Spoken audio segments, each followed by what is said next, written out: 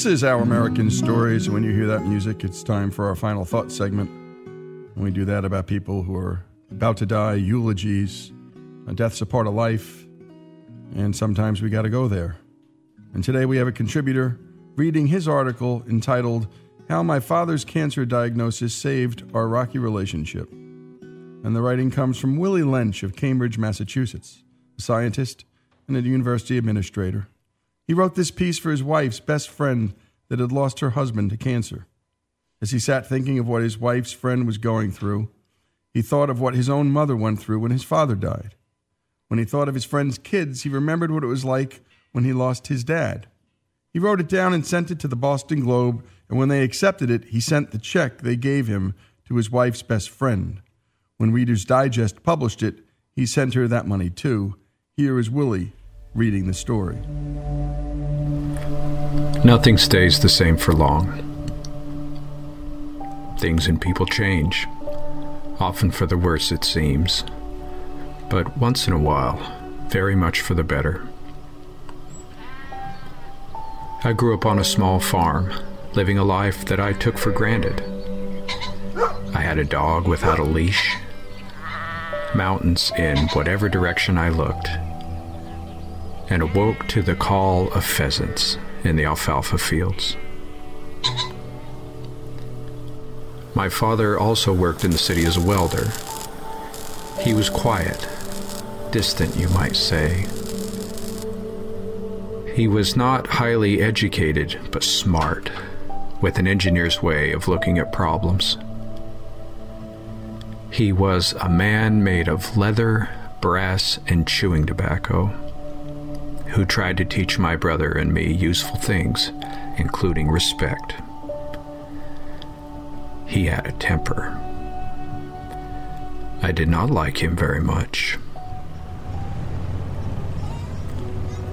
One day I came home from school and his car was already there. Once inside, I was told by my mother that he didn't feel well. His back hurt. My father never missed work. In fact, when he came home, he went to the barn to work even more.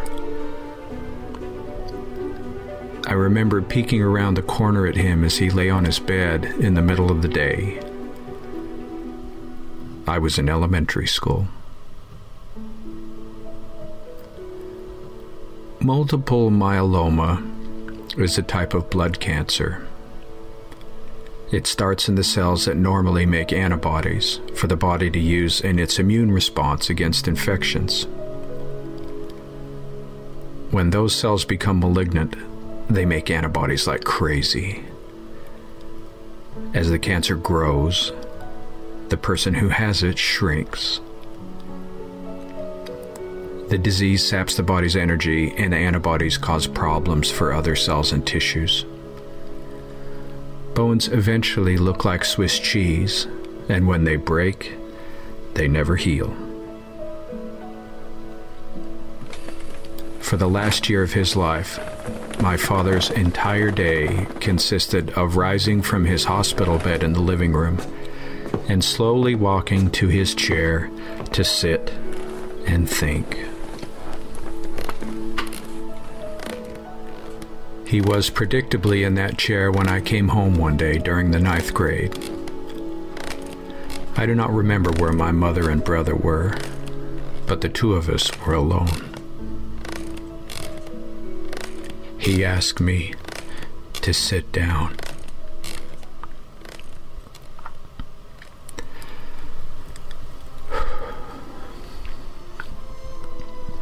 What followed still moves me these decades later.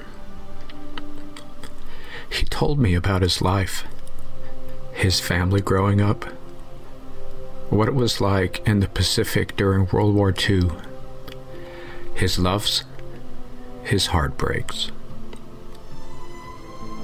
It was like a pipe had burst, his inner self rushing out to me in a great flood. He had been speaking for maybe an hour or more when I realized that he was doing more than telling. he was asking to be forgiven. All it took was that understanding within me, and I forgave everything immediately. When he died, I didn't return to school for a few days. My biggest dread coming back was gym class. It was poorly supervised, and bullies ran the show. True to form, on my first day, I was standing there in my shorts when an all too familiar voice bellowed, "Lynch." It was a guy who had given many of us a few lumps over the years. I turned to face him and said, "What do you want?" The other boys didn't say a word as they waited for the beatdown. "I heard your dad died," he said. "Is that true?" I quietly replied, "Yes." He didn't punch me. He didn't even move. Instead, he said, "I'm sorry." I was shocked. I'm sure I cried. Those two words are how I have remembered that kid ever since. What do you do when your enemies reveal that they are also human? I think you either forgive and move forward, or hold on to resentment and live in the past. I'm certainly not glad that my father got sick, but at the same time, I realized that if he hadn't, I might never have come to love him. It's the darndest thing. It is the darndest thing. And thank you, Willie, for those words, for sharing. And this originally appeared in the Boston Globe. This piece made its way to the Reader's Digest, and it's making its way to you. And we'd love to hear your final thoughts about your loved ones. Go to ouramericannetwork.org. Willie Lynch's story, in a way his dad's story, and that bully's story, here on Our American Stories.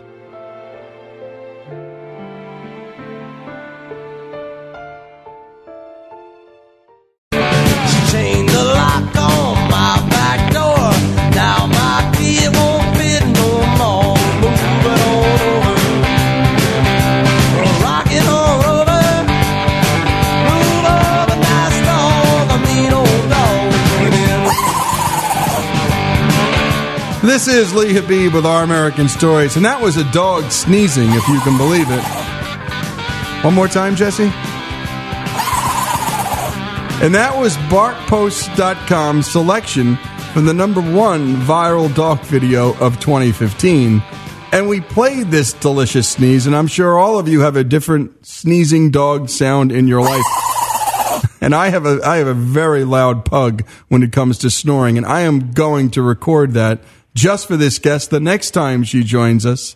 And it's Jory Larson now joins us, and she is... well, she's the key person behind BarkPost.com. Thanks for joining us, Jory. Hi, thank you for having me. You know, many people believe dogs are people. I do. I mean, they are members of my family.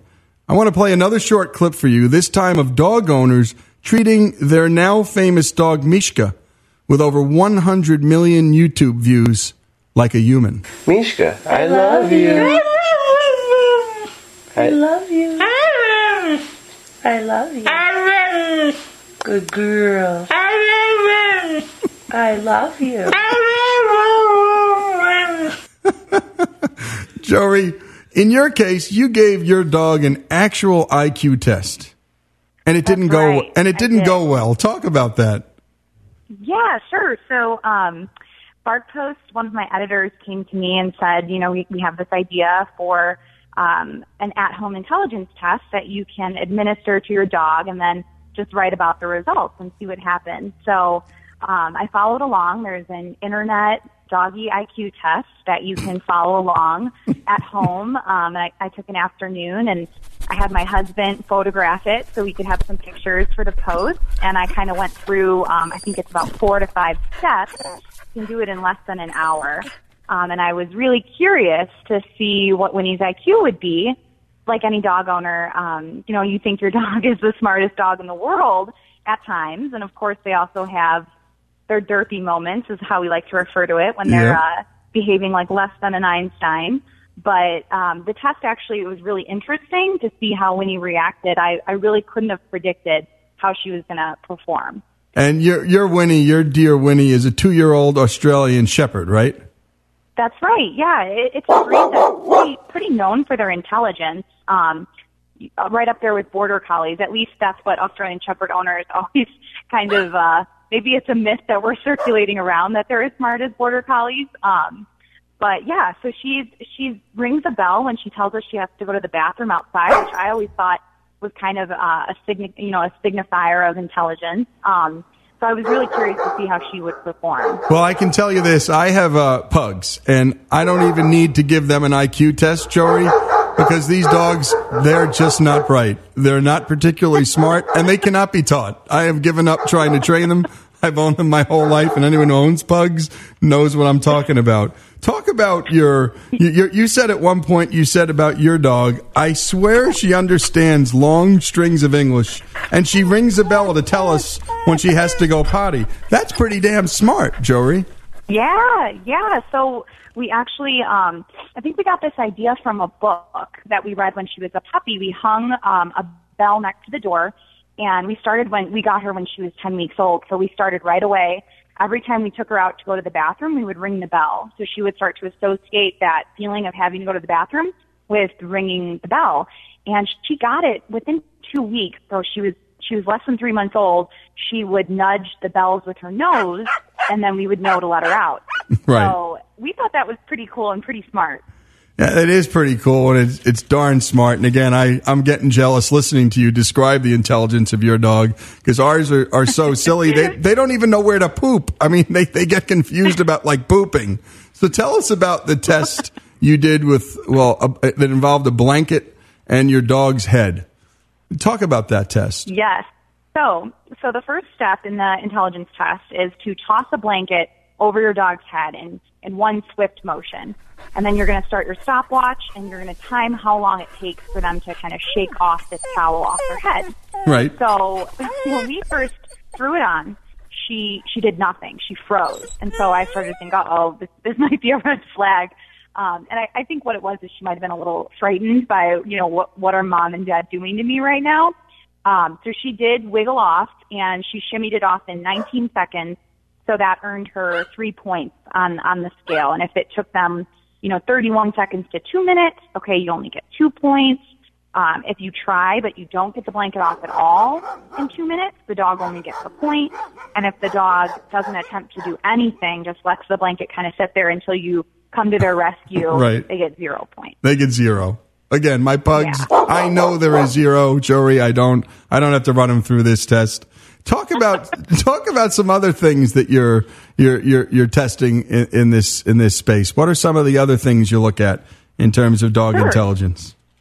So there's another test where you're kind of seeing if they can understand almost object permanence. So you place a high value treat, so whether it's salami or string cheese or whatever your dog really wants to get at, you cut up a little piece and you put it underneath like a dish towel, a regular towel, a blanket, and you make sure that they see that it goes under there. Right. And then the whole point is to start the stopwatch again, how long it takes your dog to actually get the towel off the treat. And this is where our Winnie had her first setback. She couldn't do it. She could not get the towel off the treat. And at one point, she was actually kind of trying to suck the string cheese through the towel. It's like right. She gave up totally. She kind of resigned herself to the fact that she wasn't going to actually get to chew the string cheese, but maybe she could slurp up some flavor. So that was a minor setback. Yeah, I'm not sure how my producers would do on that one, though, either. I mean, I don't think they do well either. They just try to eat through the towel. Any other tests, Jory? Talk about some other parts of this intelligence test. This is fascinating. Yeah, sure. So the third step in this test, it involves a treat again. So you're going to cut up another piece of your high value treat, and you make a little wooden plank, maybe a foot off the ground, supported. We did books on either end, and we place the treat underneath the wooden plank, far enough away that your dog can't quite reach it with her muzzle alone. She has to use a paw. This is sort of testing, do they have the wherewithal to use other tools to get to the treat besides their snout. And so you cover it with a towel, and you start the stopwatch again, and you time it to see how long it takes them to actually paw the towel out, get off the towel and get to the treat. And so with Winnie again, she pawed at the towel. She was able to pull it from underneath the plank. She understood that she had to use her paws, but she could not, she never understood the concept of actually getting the towel off of the treat. So she started to chew. This time we used a milk bone. She started to chew the milk bone through the towel, and actually she put a hole in my brand new towel, which I should never have used for this test. Yeah, probably not. Maybe you get a bad score on the owner test there, Jory. Right. And I will say, I think, with any dog that you're testing, I think Winnie was a little thrown by all of these tricks, and I think she was kind of suspicious. So if you do this test at home, you have to take it with a grain of salt, because your dog might just be kind of thinking, what's up with mom and dad? I'm not going to perform. Right. The heck with them. What are they doing to me? And this is their goofy way of entertaining themselves.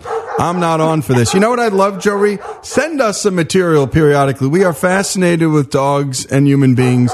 And I think as people are getting lonelier too, as people are having smaller families, the pet, I think, is playing a more central part of human beings' lives. And I don't know if you agree with that. Maybe just a quick second on that. Do you think that's what's happening in part, Jory? Absolutely. I really do. I feel like dogs and cats probably too, but dogs are our specialty at Bark Post. I feel like more and more people are treating them like members of the family. You see whether it's a high-end doggy daycare, or, you don't have a dog sitter anymore. You take them to a nice boarding place, a nice kennel. I feel like everything is kind of going a little bit more of the luxury route when it comes to pet ownership. And it does feel like maybe there is something there that the families are getting a little bit smaller. People are living further away from their family members. So it's nice when you come home after a long day, you open the door, and, your dog is always going to be so happy to see you, and it makes you feel like home whenever you're with your dog. I think that's what's going on too. And I know that my wife is now spending more on meals for my dogs with their fancy food than me. And so, isn't that? And I don't care. I'm done fighting it, Jory. The dog now is more important than me, and I'm fine with it. Jory Larson, thanks for joining us. Keep sending us stuff. We'd love to hear more from you, from Bark Post, and from the animals. Thanks so much for joining us. Sounds great. Thank you so much for having me. You bet. This is Lee Habib, and this is Our American Stories. And Jesse's just having so much fun playing with the dials and playing the dog sounds. And we love animals here on Our American Stories. And we love sports. We love, and we love music. And when we come back, more after these messages. You call me out, I can't hide anymore. I have no disguise, you can't see through.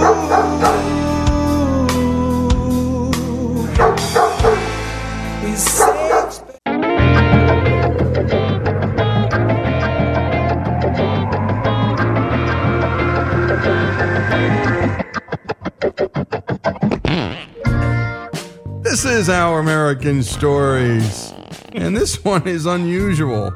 I want to read a quote from John Gardner, the former Secretary of Health under Lyndon Johnson, the President of the United States in the 60s. Quote, "The society which scorns excellence in plumbing as a humble activity and tolerates shoddiness in philosophy because it is an exalted activity will have neither good plumbing nor good philosophy.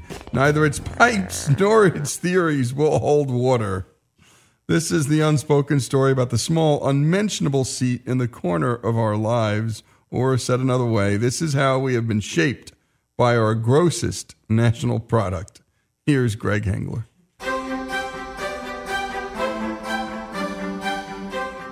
Elvis died in one, and Charles V Holy Roman Emperor, was born on one. Although we use them every day, most of us know very little about toilets. Here's author of The Porcelain God, Julie Horin, and public health historian David Rossner. Not only did civilization start with the onset of writing, but it also started with man actually coming and getting a hold of his sanitation needs. Creation of sanitary systems were in some sense the basis for creating great cities and great communities. The earliest written reference to the disposal of human waste is more than 3,600 years old and is found in the Bible. In Deuteronomy 23:12-13, God instructs the Hebrews to do their exodus in a holy fashion. You are to have a place outside the camp. Go there to relieve yourself. You are to have a digging tool in your equipment. When you relieve yourself, dig a hole with it and cover up your excrement. For hundreds of thousands of years before this was written, human beings simply squatted when they had the urge to go. As the world became more populated, disposal of human waste became a bit more difficult. In ancient Egypt, cities began to spring up from the desert. By 2500 BC, the Egyptians solved the waste disposal dilemma, constructing bathrooms with latrines which were flushed by hand with buckets of water. The latrines emptied into earthenware pipes, many of which are still functional today. The Roman Empire also had a public sewage system. Here's David Rossner and sociologist Stephen Seufer. Rome was not built in a day, but it was built around its water supply system and its ability to get rid of its material without polluting itself or polluting people downstream. Their development of the bathroom was incredible. Middle-class Romans in their homes were able to hook up a private bathroom to the public sewer system that Rome had developed and actually have the waste carried away to the main sewage disposal plant. Like Rome's private lavatories, their public latrines, which were seat holes carved into stone benches, were erected over channels of water that came from distant mountain streams that flowed through aqueducts for over 200 miles. Here's poet Eva Upglin visiting some Roman restroom ruins.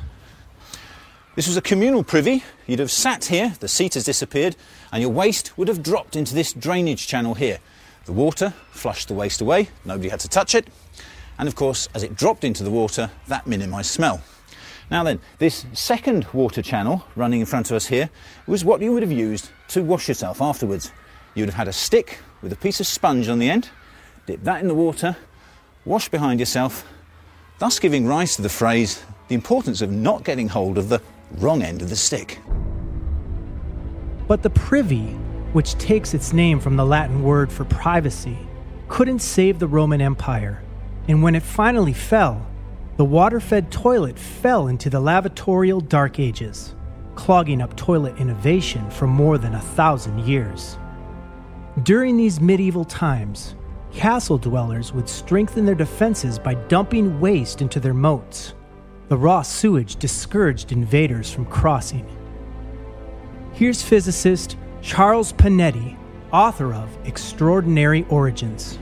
The only thing that you had indoors for the next, really, 1,000 years was the chamber pot, which was really something of a horror story. It was a convenience in one way when you needed to go in the middle of the night. At nighttime was the time when people would dump the contents of this chamber pot outside their windows into the streets below. And the idea that a man walks on the left side of the female dates back to this time. It was polite for him to get hit by the contents of the chamber pot and to spare the woman. In the 16th century, the flushing toilet made its debut in England. The first nearly modern toilet was made for Queen Elizabeth I in 1596. It was made by her godson, Sir John Harrington. He made it to get back in her good graces because she had banished him from court for using foul language. He came up with a really clever device. It had a tank at the top, it had a valve you opened to let water down, and there was a trap door that you could close after you used the toilet. Harrington's primitive toilet had a critical design flaw. 1. The flushing sound was ear-piercing.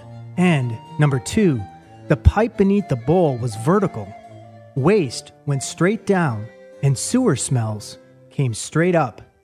The Queen complained that fumes came up from the cesspool, but it was a problem that her godson was never able to solve. You realize how bad the situation was if you look at the Palace of Versailles.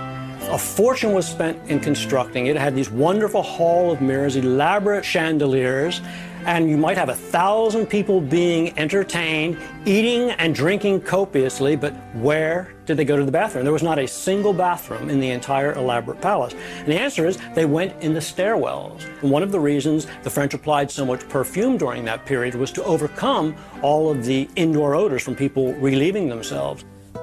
Outside Versailles, people were relieving themselves in indoor cesspits. They were simply benches or seats perched over holes lined with wood, stone, or brick. Their main drawback, aside from the smell, was that you had to pay nightmen called scavengers wielding a bucket and a shovel to clean them out and carry them on a horse-drawn cart to local streams and rivers. This is why it pays to be upstream. And if you ventured into town and nature called, a man called a Johnny offered his customers privacy. He wore a large black cape and carried a chamber pot. The customer would pay a half a cent and squat over the pot while Johnny covered him with the large cape. Fast forward to 18th century America, colonists modified the cesspit by taking it outside and constructing a small wooden shack over it. The outhouse was born.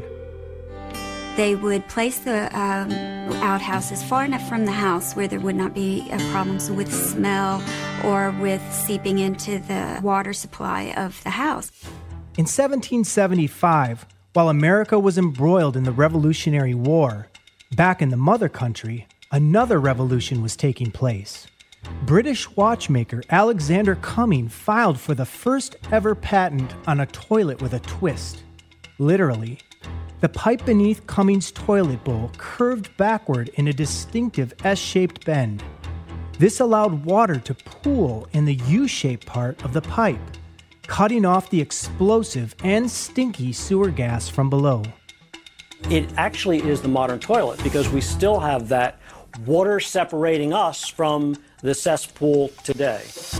Long before President Lyndon Johnson held meetings with Robert Kennedy while sitting on the John, the toilet played a leading role in governing our nation. America's first owner of this modern toilet was Thomas Jefferson, who had 3 of these elite oddities installed at Monticello. By the dawn of the 19th century, one important factor was still missing. Without working sewers, waste was just too big a load for the cesspits of the city and seeped deep into the ground. And when we come back, more on the story, the history of the toilet with Greg Hengler here on Our American Stories.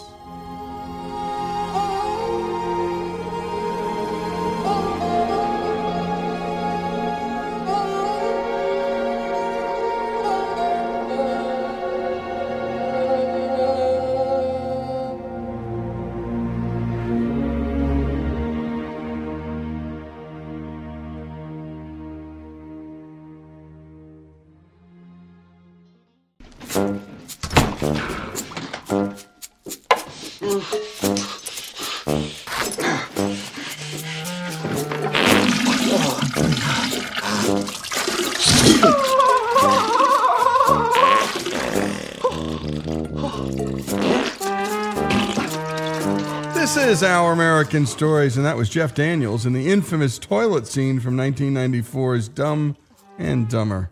Let's return to Greg Hengler and the unspoken story of the toilet. By the dawn of the 19th century, one important factor was still missing. Without working sewers, waste was just too big a load for the cesspits of the city and seeped deep into the ground. Here's David Rossner and scientist Adam Hart Davis. If you have a privy and it's not too far away from your pump, you're going to have a real problem. You may literally be drinking the excrement that you're dumping the day before. absolutely disgusting. And when they had drains, the drains simply went out into the streets. So all the streets were running with sewage. Toilet technology could only go so far until engineers could construct water delivery systems like the Roman aqueducts, able to service entire cities. In 1842, contending with the sudden rise of population due to an influx of immigrants, New York City paved the way. The system's designers harnessed a fundamental law of nature, that water always flows downhill. That water in your city follows the same principle. Water is pumped to the top of giant towers that are linked to pipes beneath the streets. Since the tower is higher than the water's final destination, gravity maintains pressure and forces the water through the pipes to your tap and toilet. After water is used, gravity is rendered once again and carries it away through sewer pipes angled downhill. During the 19th century, more and more cities followed New York's example. At the turn of the 20th century, plumbing was an exploding business in America, much like web search engines are today. And by the 1930s, America's entire urban population had access to running water. In 1854, a 10-year-old boy, John Michael Kohler, was brought to America from Austria by his father. This boy would become the Steve Jobs of toilet technology. With the purchase of a majority interest in Union Iron and Steel Foundry in Sheboygan, Wisconsin, 19 years later, he founded Kohler Company and successfully traversed the burgeoning sanitation market. The father of 6 developed his company into one of the few family-owned businesses still in existence dating from the turn of the century. About 3/4 of feces is water, and 10% is undigested food, but the remaining 15% is all bacteria, billions of them. And it's these bacteria that give feces its distinctive smell. Most of the bacteria are harmless and spend their lives processing the food inside our intestines, but some are lethal. Feces contain all the fiber that we can't digest that comes in the breakfast cereal and in fresh fruits and vegetables and so on. They contain the remains of dead blood cells, which is why it's brown, because that's what the remains are. It's stuff called bilirubin, which comes from broken down blood cells, and it contains enormous quantities of bacteria. And if you ingest those bacteria, if you eat them, then you're going to get very ill. Historically, the 2 great diseases that are associated with human waste are, of course, cholera. People can be perfectly healthy in the morning and be dead, literally dead in the evening. And typhoid, another horrendous disease that is terrifying in its various aspects, in that it creates terrible welts and rashes and also terrible fevers and sickness among anyone who comes in contact with it. Between 1831 to 1832, 50,000 Brits died from cholera.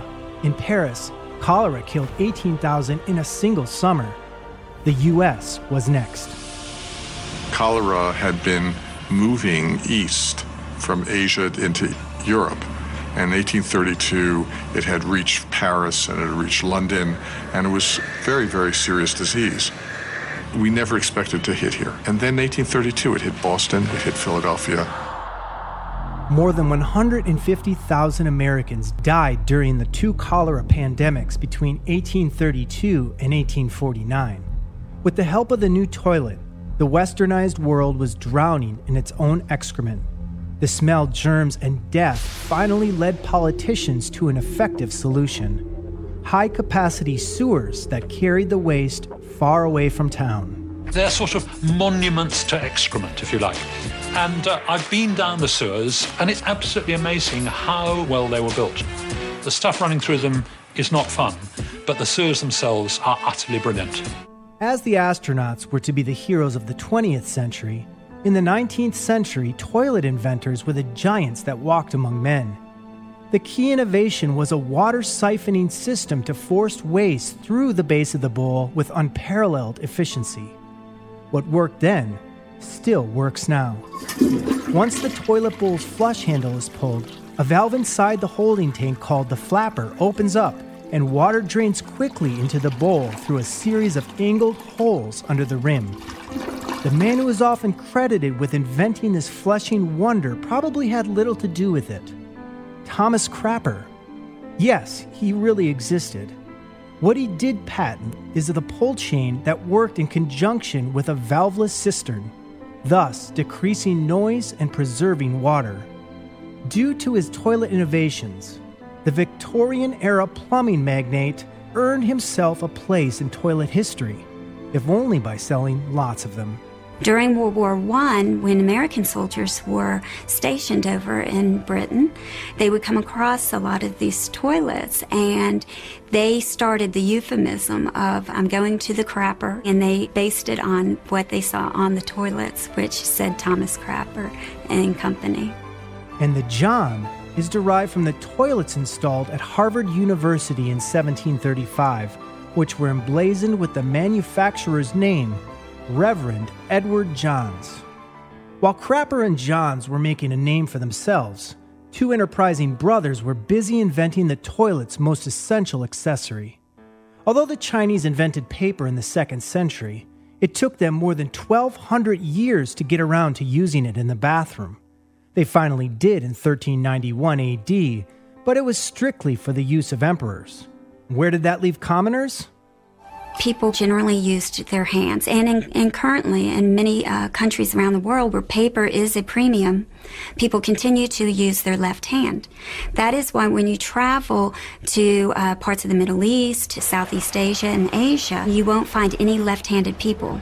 Everyone there is right-handed because the left hand is considered unclean. In medieval Europe, commoners used hay, grass, and plant leaves to clean themselves. In early America, millions used corn cobs. The cobs were softened first by prolonged soaking in water. The corn cobs were generally given to the pigs to eat, and then when the pigs were finished with them and there was just the cob left, they would take those and use them to wipe themselves. So there was very little waste.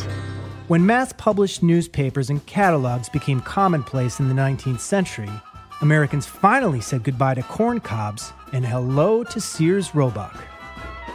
People would take the catalog, hang it in their outhouses, and they would read from it while they were doing their business. And at the finish of the business, they would tear off a piece and use it to wipe themselves. Things changed in the 20s. Unfortunately, Sears started using glossy print paper. The absorbing benefits of the catalog kind of lost it. So you didn't see so many people using the Sears catalog as toilet paper from then on. By that time, however, consumers had another option, real toilet paper. Here's Ken Fishberg, author of Toilet Paper Encyclopedia, and Charles Panetti. There was a man named Joseph Gaetti. He was a New Yorker and he had a paper business in New Jersey. He was the first person who actually took paper, cut it into small sheets, and sold it through drugstores as therapeutic paper. The people who bought them thought the paper was too nice and ended up using it as stationery, writing on it, and still using their catalog. In 1879, entrepreneurs Irvin and brother Clarence Scott began selling rolled toilet paper. It was made from tissue paper bought from other manufacturers, which they cut up, rolled, and repackaged. Although there have been some improvements over the years, today's toilet tissue is made basically the same way. In the 1940s, Scott's competitor, Northern Paper Mills of Green Bay, Wisconsin, began using chemicals to completely dissolve wood fibers and referred to their toilet paper as splinter-free. Today, nearly 2.4 billion people around the world don't have toilets. Nearly 150,000 people die every year from cholera. That's more than AIDS. In 2007, the prestigious British medical journal's 11,000 medical experts and readers, mostly doctors, voted modern sanitation as the #1 medical advance since 1840. Not antibiotics, not vaccines, but toilets and clean water. The average human life expectancy increased nearly 35 years over the span of the 20th century. Roughly 30 of those 35 years are attributable to improvements in sanitation. Unless you count NASA's space toilets, the post-war era brought mostly incremental shifts in shapes and colors and shag carpet seat covers. While Harrington's godmother Elizabeth I might be baffled by a 21st century porcelain throne, Queen Victoria would easily recognize the seat upon which her great-great-granddaughter, Elizabeth II, does her sovereign business.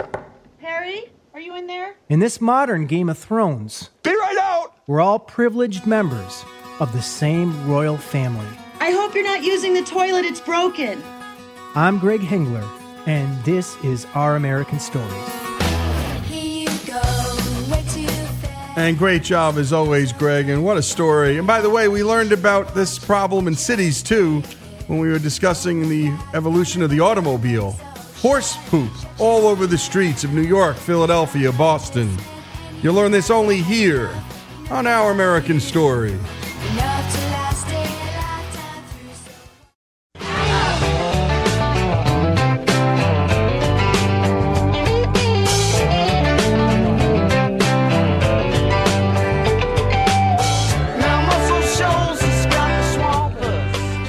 This is Our American Stories, and we're, well, just a couple of hours east of Oxford, Mississippi, where we broadcast, is a town called Muscle Shoals, Alabama. And you just heard Leonard Skinner reference this place in their iconic song. Well, southeast of Memphis and southwest of Nashville, this little town has created a very big sound. Some of the biggest names in soul, funk, pop, rock, country, every genre in between have recorded there, and our own Jesse Edwards brings us a front row seat.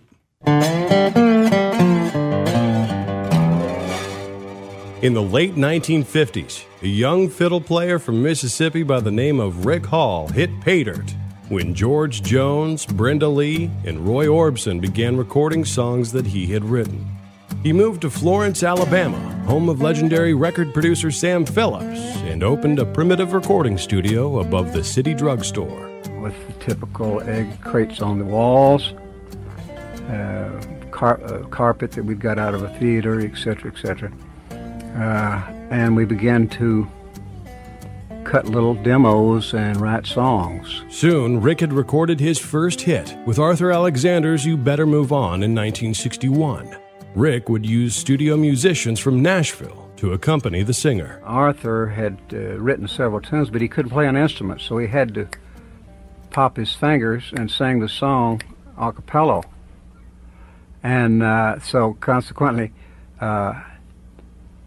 he brought me a tune called You Better Move On and asked me what I thought. And of course, immediately I was intrigued by Benny King, Stand By Me, and the Jacksons and people like that. And the beat was boom, boom, boom, boom, boom, boom, boom. That was a very popular beat up on the roof. A lot of drifters, coasters, a lot of people had that groove. And that song to me fit that groove. And he said, "What do you think?" I said, "I think it's a hit. I think we should cut it on you right away." He said, "That's great." So we went in the studio with 4 microphones and a Burlant recorder, a small little Burlant recorder. Used the bathroom for an echo chamber, and we proceeded to cut it. You asked me to give up the hand of the girl I love. You tell me I'm not the man she's worthy of.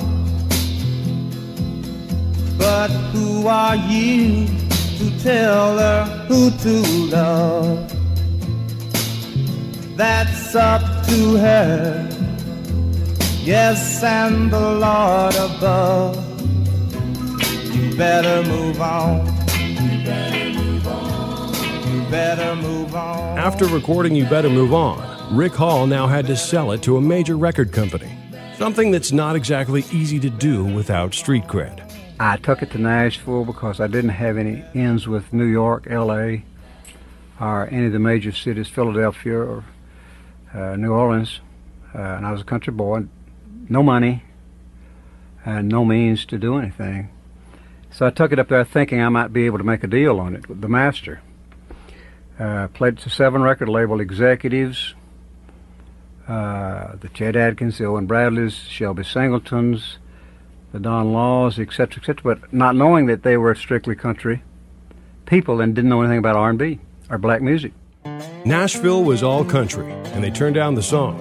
But Rick Hall kept trying. until a friendly DJ passed the track on to Randy Wood, founder of Dot Records. After it reached number 24 on Billboard in March of '62, Hall took the proceeds from that recording to build the sound studio on Avalon Avenue in Muscle Shoals, Alabama. The city of Muscle Shoals is one of 4 towns grouped together with a combined population around 60,000. The other towns being Florence, Sheffield, and Tuscumbia. Helen Keller was born here, and so was legendary record producer Sam Phillips, who launched the careers of Elvis Presley, Johnny Cash, and so many others out of his famous Sun studio in Memphis, 150 miles to the west. Sam Phillips was also one of Rick Hall's early mentors, which helps explain how Rick began turning this relatively obscure place into the self-proclaimed recording capital of the world. Armed with 1 gold record under his belt and new facilities in Muscle Shoals at famed studios, Rick Hall set out to record another album. In 1963, he produced the first hit in that building with Steal Away by Jimmy Hughes. I've got to see you somehow, not tomorrow, right now. I know it's late, but whoa, I can't wait, so come on and steal away, please steal away. I had considerably more confidence in my abilities as a producer and thought maybe I'd found my stick. And I found Jimmy Hughes, who was working at a rubber plant here, Robbins Rubber Company in Muscle Shoals. He brought me a song called Steal Away that he'd written. I cut it and it was a hit, smash. To make a long story short, I had to press it up on my own label and promote it myself and go to all the black disc jockeys, New Orleans, Memphis, Atlanta, Miami, by car, and do the promoting.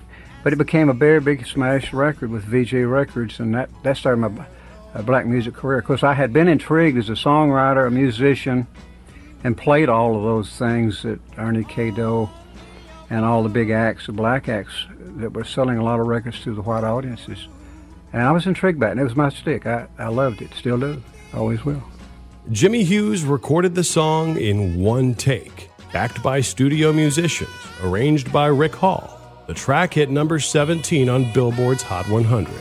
With 2 hit records to his name, Rick Hall had now proven that his first hit wasn't a fluke. And when we come back, the legend of the Muscle Shoals sound continues, right here on Our American Stories.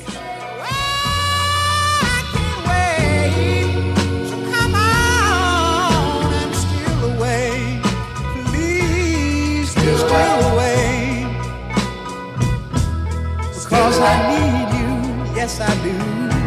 Oh, by my side, yes.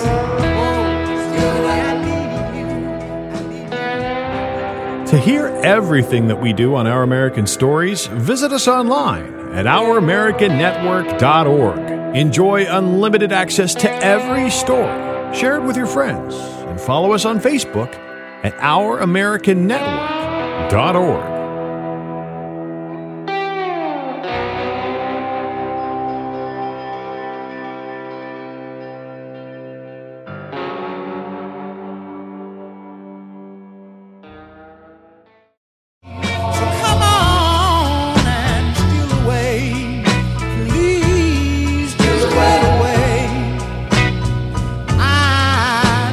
This is Our American Stories, and we return to the story of Muscle Shoals, Alabama, famed studios, and the Muscle Shoals sound. Here's Jesse. Alabama in 1963 wasn't exactly known as a time or place for racial harmony.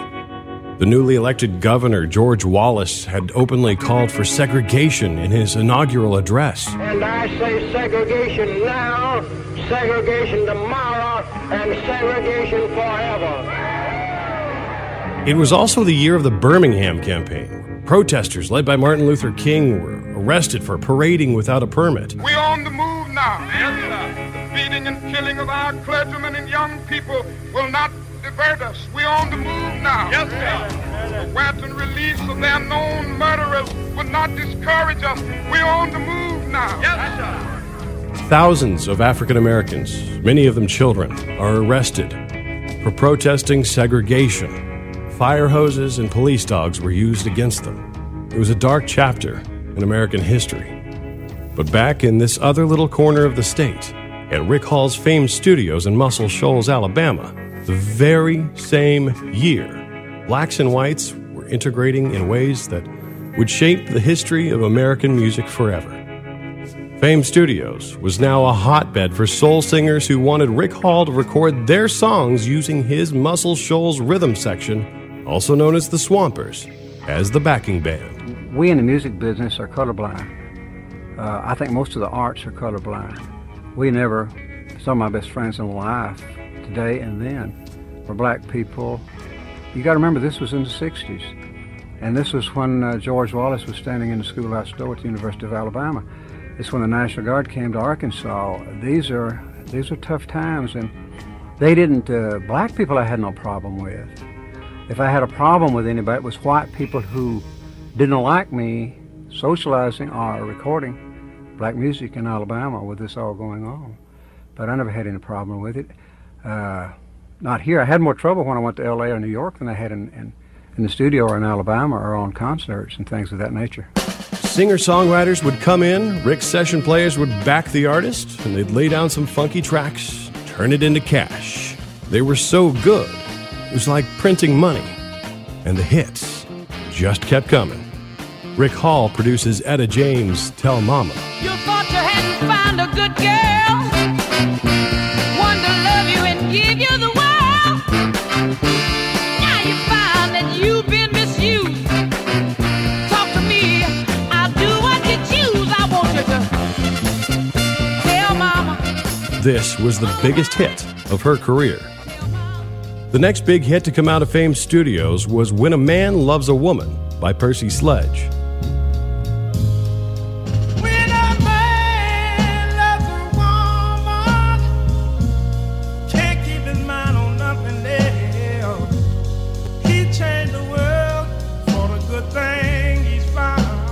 Now, Rick Hall knew that he had a big fat hit with When a Man Loves a Woman, so he ran it past legendary record producer Jerry Wexler at Atlantic Records. I found the master and sent it to him, and he called me and said he didn't think it was a hit.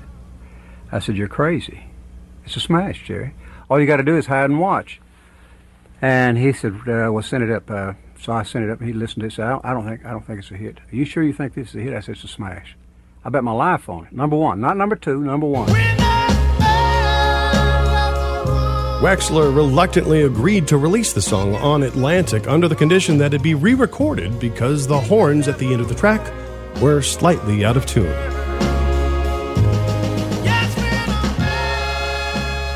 The horn players were fired, the song was re-recorded, but the tapes got mixed up. Atlantic released the original version in April of '66 by mistake. Sledge's recording becomes the first #1 hit, recorded in Muscle Shoals, Alabama. Now that Rick Hall had established himself as a player in the music business, Jerry Wexler started bringing bigger and bigger acts down to Muscle Shoals. I had Wilson Pickett signed up, and for a year we just couldn't seem to make any headway. The songs that I brought him, he didn't like. The songs that he wanted to record didn't strike me as being suitable. So I took Wilson Pickett to Muscle Shoals, and there was just a listing of chords, chord progressions, no rhythm pattern, nothing, just chords. And we put the record together by the musicians playing the music and playing into a pattern.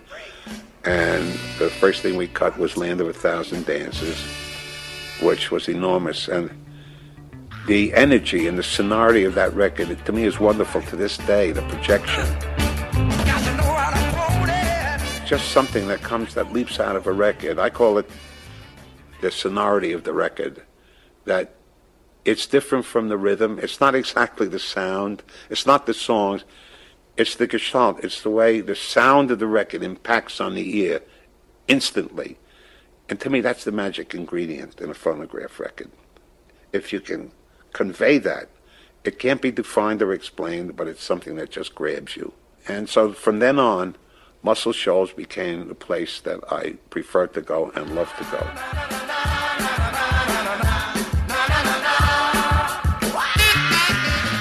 Jerry Wexler then introduced Aretha Franklin. He said, I've got this great little studio down in Muscle Shoals, and these cats are really greasy. You're gonna love it. Aretha had made 9 albums while under contract to Columbia Records, but she wasn't selling.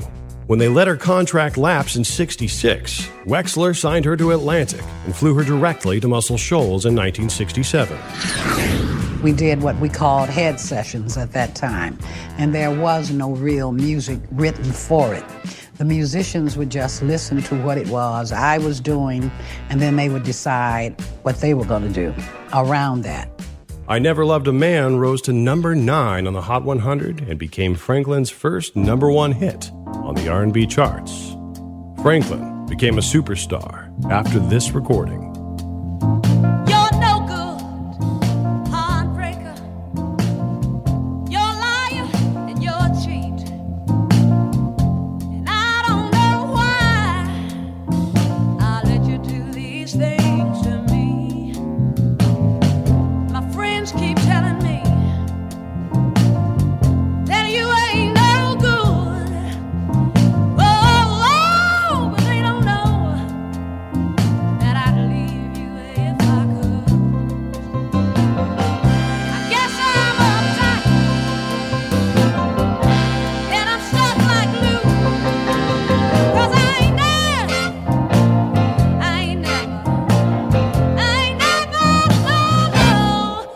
loved a man the way that I love you. Some time ago I thought Rick Hall recorded the song in 20 minutes. But it was only after a tense moment in the studio, and you have to appreciate the context here. Aretha was in the deep South during the mid-'60s with a room full of sweaty white good old boys that she had never met, all while being asked to cut a hit record on the spot. No pressure, right? After an awkward moment of silence, one of the house musicians, Spooner Oldham, started playing the opening riff on a keyboard.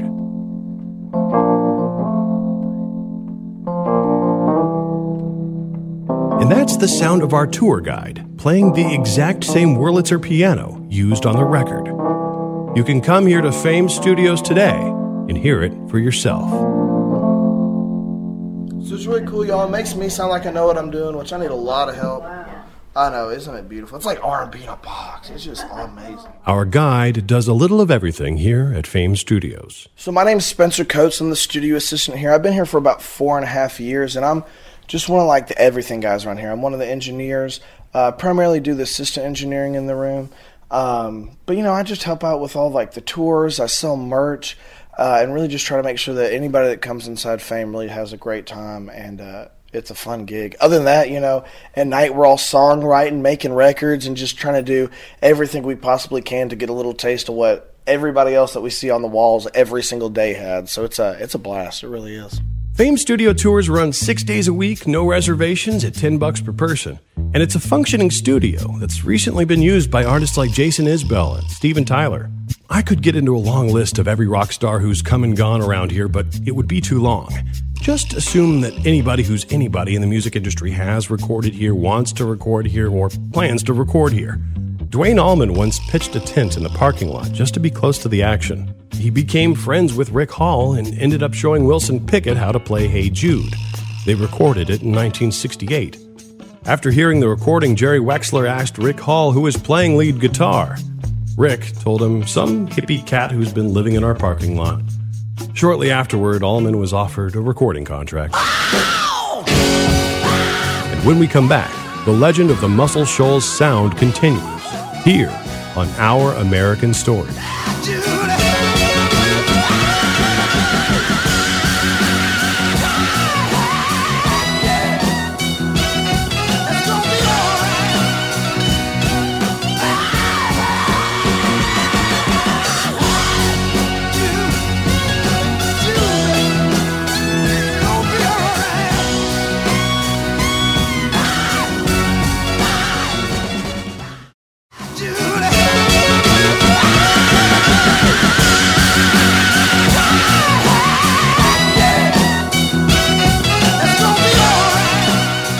This is Our American Stories, and we're back with our story about Muscle Shoals. And we were all laughing in the studio. Jerry Wexler asks Rick Hall, who's that guy playing guitar on that track? And he says, oh, some hippie kid living in the parking lot. And that was Duane Allman, folks, and the start of one of the great American blues and rock bands, the Allman Brothers Band, and the creation of Southern rock. And now we return to the story of this small town that rose up to be a big, big music town in this country. Here again is Jesse. The Muscle Shoals rhythm section that worked for Rick Hall at Fame Studios became known as the Swampers. In 1969, they left Rick Hall to create their own recording company known as the Muscle Shoals Sound Studios. Rick Hall felt betrayed, but there was nothing he could do about his house band setting up their own recording studio across town. But he eventually gets over it. The Swampers set up shop inside of an old coffin showroom on Jackson Highway in Sheffield, Alabama.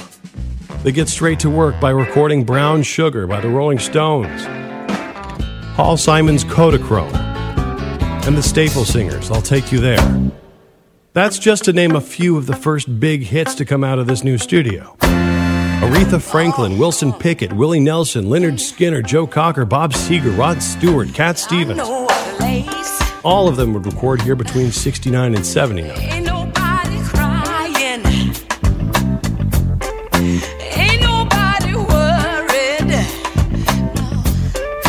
Ain't no smiling faces. No, lying to the races. The studio moved in 1979 and the building was shut down until 2013 when a $1 million grant from an unlikely source allowed a complete restoration of the studios. That $1 million donation came in from rapper Dr. Dre, who just happened to appreciate the music and the history that's come out of this little building. Just like Fame Studios across town, Muscle Shoals Sound Studios has recorded the soundtracks to many of our lives. And you can come here and experience it for yourself. You can even use the famous toilet that has seated rock royalty from Keith Richards to Bob Dylan. On any given day, you might even just run into one of the original Swampers. If you didn't know what they look like, you'd probably miss them, because they look just like ordinary, everyday Americans. But the lives they've lived and the stories that they can tell are anything but ordinary. Jimmy Johnson is an original Swamper, and he's performed with Wilson Pickett, Aretha Franklin, and countless others. He also engineered 3 tracks on the Rolling Stones album, Sticky Fingers. I started playing guitar because of Chuck Berry. Before that, my dad, a country music player, had tried to influence me to play, and I had no interest because I didn't like country music. I like R&B, blues, and jazz, certain types of jazz that don't get too wild. By the time I got influenced by that, by Chuck Berry, I heard him on the radio playing Johnny B. Good. And when I heard that, I said, I've got to learn how to do that. And I did. There was no schools, no place to go to learn, how to play on sessions or anything. There was no, back then, we didn't even have charts. I did learn how to read number charts, and that's what we used on sessions from New York, L.A., Nashville, Memphis, everywhere, and here. First time I got paid, I was about 11 years old. I played at the Tuscumbia Armory square dance. Half the night was square dance music, and half the night on Saturday nights was rock and roll. And so I made $10. I had no clue that I could do this for a career. But I got into a band. Our band was called the Del Rays. And we started playing colleges when I was still in high school. At that time, when I started, there was no studios around. And the ones in Nashville were very hard to get involved with. It was like almost impossible. For some reason, of which I'm thankful for today, we never had to leave. And instead of going to New York, L.A., Nashville, London, wherever, they came to us. And we felt blessed that happened. When we first started, nobody ever used the geographic name Muscle Shoals for anything except aluminum. When we decided to name our studio, once we started it, we finally settled on Muscle Shoals Sound Studios. And then we had to name the rhythm section, which we named it basically the same thing. David Hood is another original swamper who started his career as a backup musician at Fame Studios. He went on to co-found Muscle Shoals Sound Studio with Jimmy Johnson, where they produced songs for Willie Nelson, Cher, all sorts of others. He played bass for Boz Scaggs and Aretha Franklin, Cat Stevens, Paul Simon, Bob Seger, Traffic, the Staple Singers, Etta James, Percy Sledge. You get the picture.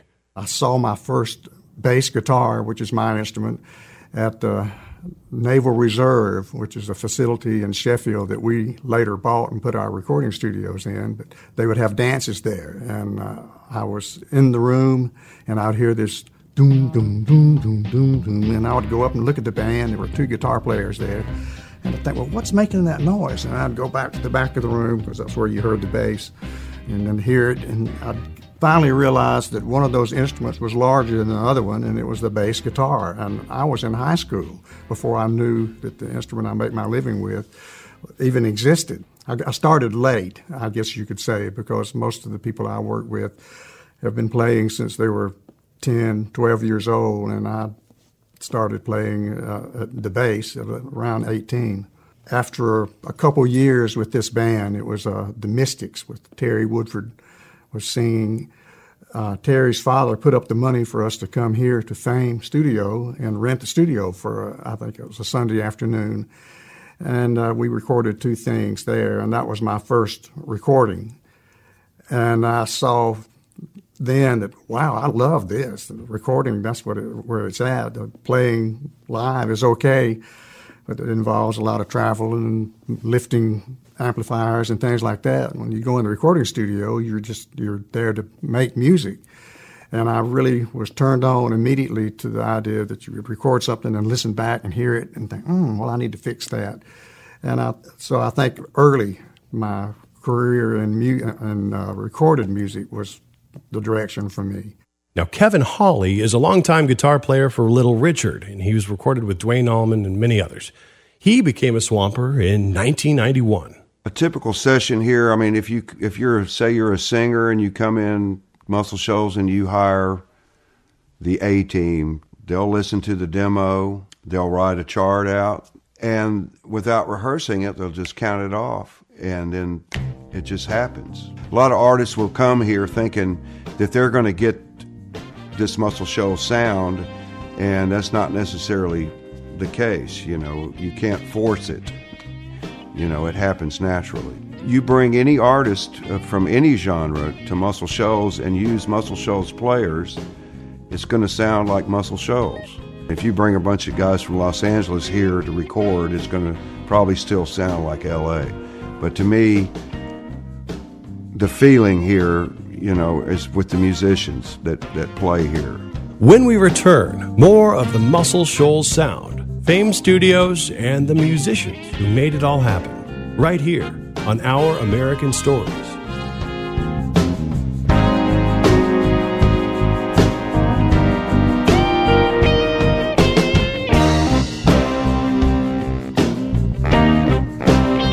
To hear everything that we do on Our American Stories, visit us online at ouramericannetwork.org. Enjoy unlimited access to every story. Share it with your friends and follow us on Facebook at ouramericannetwork.org.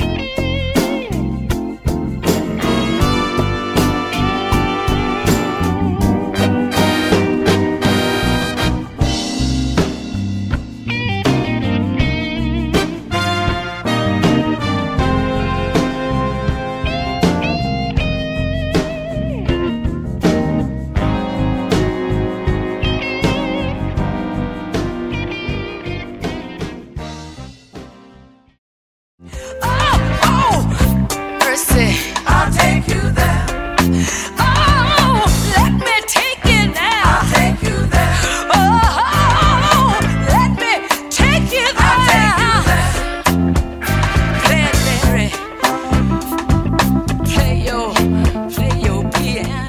This is Our American Stories, and you're listening to the stories of legendary Fame Studios and the Muscle Shoals sound. And we've been listening to the voices of the session players, who so often go unnoticed and underappreciated once a record becomes a hit. And now we return to our own Jesse Edwards. The definitive Muscle Shoals documentary came out in 2013 titled Muscle Shoals. If you haven't seen it, order it online. It's incredible. But unfortunately, just 5 years after its release, the father of Muscle Shoals music, Rick Hall, passed away on January 2nd of 2018 at 85 years old. During his music career, he recorded almost every genre of music from country to R&B, and he's responsible for roughly 350 million album sales worldwide. But the spirit of this place lives on, and it's crawling with world-class musicians who have recorded some of the best music that life has to offer. Will McFarlane has been playing guitar for over 40 years professionally, 6 of those with Bonnie Raitt. Now, he's part of the Muscle Shoals rhythm section. Got some really nice gigs. Really apprenticed in Bonnie Raitt's band. I was in her band for 5-6 years. Toured with her all through the 70s. And got married and had kids, and L.A. just wasn't the place to live. And I met some folks from here. I met Jimmy Johnson in a hotel room in L.A., and he asked me to play him some songs. And I'd always loved Muscle Shoals music, and just came down here to demo a couple. He said, I'd like to demo that song. So they graciously flew me down here from L.A., and wasn't in a traffic jam for 3 days, and just the beautiful river and the area. And I flew back to L.A., and the first time it took me, 4 hours to go 38 miles. I just said, this is not living. And I packed up my family and moved here in 1980, where I fortunately became part of the rhythm section. Really, I became a friend of the Swampers, as it's called, and worked with them for 20 years. Well, one of the things that I think drew me to Muscle Shoals was that, if you hear Memphis, and I love Memphis, but if you hear Sam and Dave or Otis Ward, you go, that was cut in Memphis. Or you hear Motown, you go, that was cut in Detroit. But the same band did I'll Take You There, Old Time Rock and Roll, Kodachrome, and Torn Between Two Lovers, and Low Spark of High Heel Boys. I mean, how versatile is that? And so you didn't always immediately know, but there was some intangible. It was some place in the pocket that all of those things I just mentioned to you have an amazing feel. And that's another thing about Muscle Shoals. One of the mantras here is less is more. They're never overproduced. You're never smashed in the face with everybody's every thought. It's just generally, when you listen to When a Man Loves a Woman and a Do Right Woman or those things, the song breathes. You hear the song, you hear the artist, and that's what I was drawn to, especially after all my years with Bonnie, where what was she? She wasn't country. She wasn't straight blue. You know what I mean? She was just this versatile, combination of all of our influences that we loved the most. And I just felt Muscle Shoals was a perfect fit for the way I played and the way I thought and the kind of music I loved. Putting your finger on what makes music that comes out of Muscle Shoals sound the way that it does can be difficult even for the Swampers themselves. But Will McFarlane has a pretty good idea of where it comes from. The wonderful stuff about the guitar playing out of Muscle Shoals is most of it's only 2 notes at a time. It's not these big driving things. You hear people go, oh, excuse me, that kind of thing, beautiful things. So you'd hear, I'd be doing a Bobby Bland record maybe or something, and it'd just be,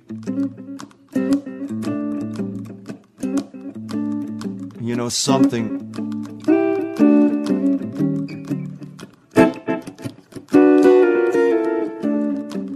Sometimes the artist would go, give me a few love licks, and he'd want, or really, that kind of 2-stop thing where you'll hear When a Man Loves a Woman, the guitar player just plays very few notes, and that's one of the things I really love about it, is the minimalistic approach. What I really feel like the Muscle Shoals mentality is, if people hear a great song and the artist is right there in front of them, they're saying, how can we be your band? We want to capture you. We don't want to make a record for you that that sounds like so-and-so went to Muscle Shoals. We want to make the record for you that you hear in your head.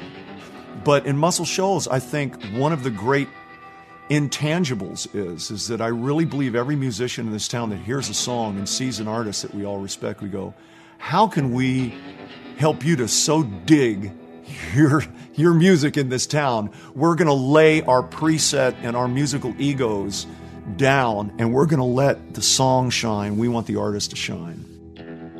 Walt Aldridge worked at Fame Recording Studio for 17 years under Rick Hall as a producer, songwriter, and backup musician. He's written dozens of hit country songs, including 5 number ones.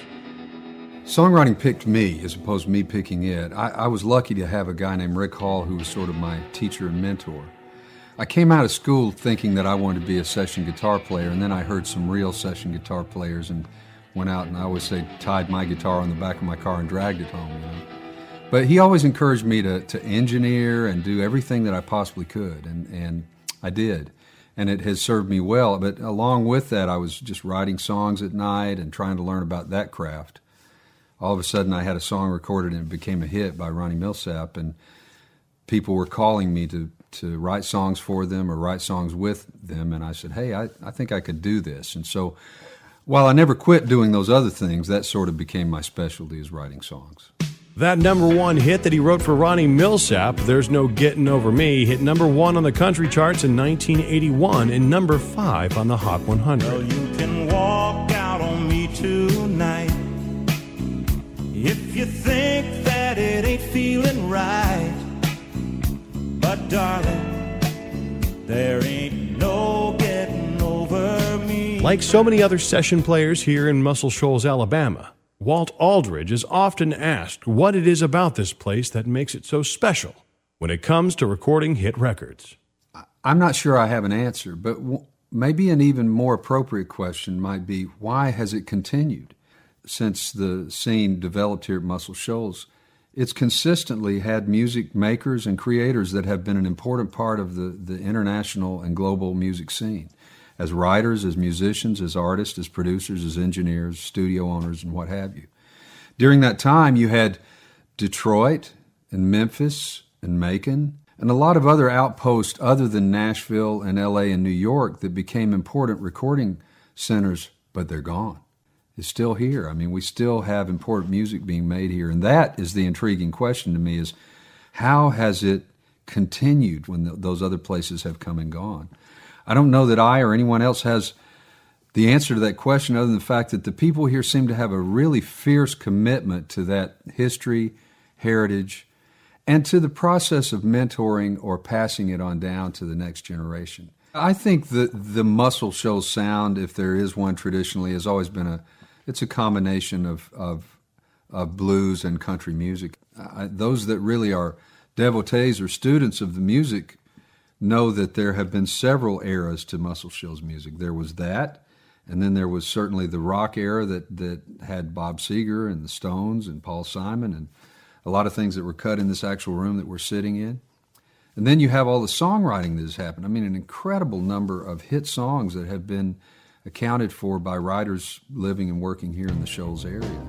But I think when the question is asked of me of what is the Muscle Shoals sound, I always think of that rhythm section sound of the 60s, which was predominantly white guys playing their interpretation of soul music. But it also had a little something else. It had a little funk to it, a little blues, a little rural, homespun organic quality that was not being made in Memphis, Macon, other areas that were making, Detroit, Philadelphia, other areas that were making soul music. The hundreds of recordings that came from the Muscle Shoals area have influenced the way people all over the world appreciate American music. And it's all thanks to one man, Rick Hall. If you're ever in the northern Alabama area and you have any interest in the history of American music recording, put this place on your bucket list if it isn't there already. You're guaranteed to get chills up your arm and up the back of your neck every time you enter one of these sacred studios for the very first time. For Our American Stories in Muscle Shoals, Alabama, I'm Jesse Edwards. Something tells me you would have stayed another month there, Jesse, and maybe never come back. I'm glad you're back. And what a piece of, well, let's just say reporting, if we can call it that. And do go to Muscle Shoals. It's the river, it's the space, it's that small town feel too. Don't ever forget it. The musicians said over and over again that minimalistic approach.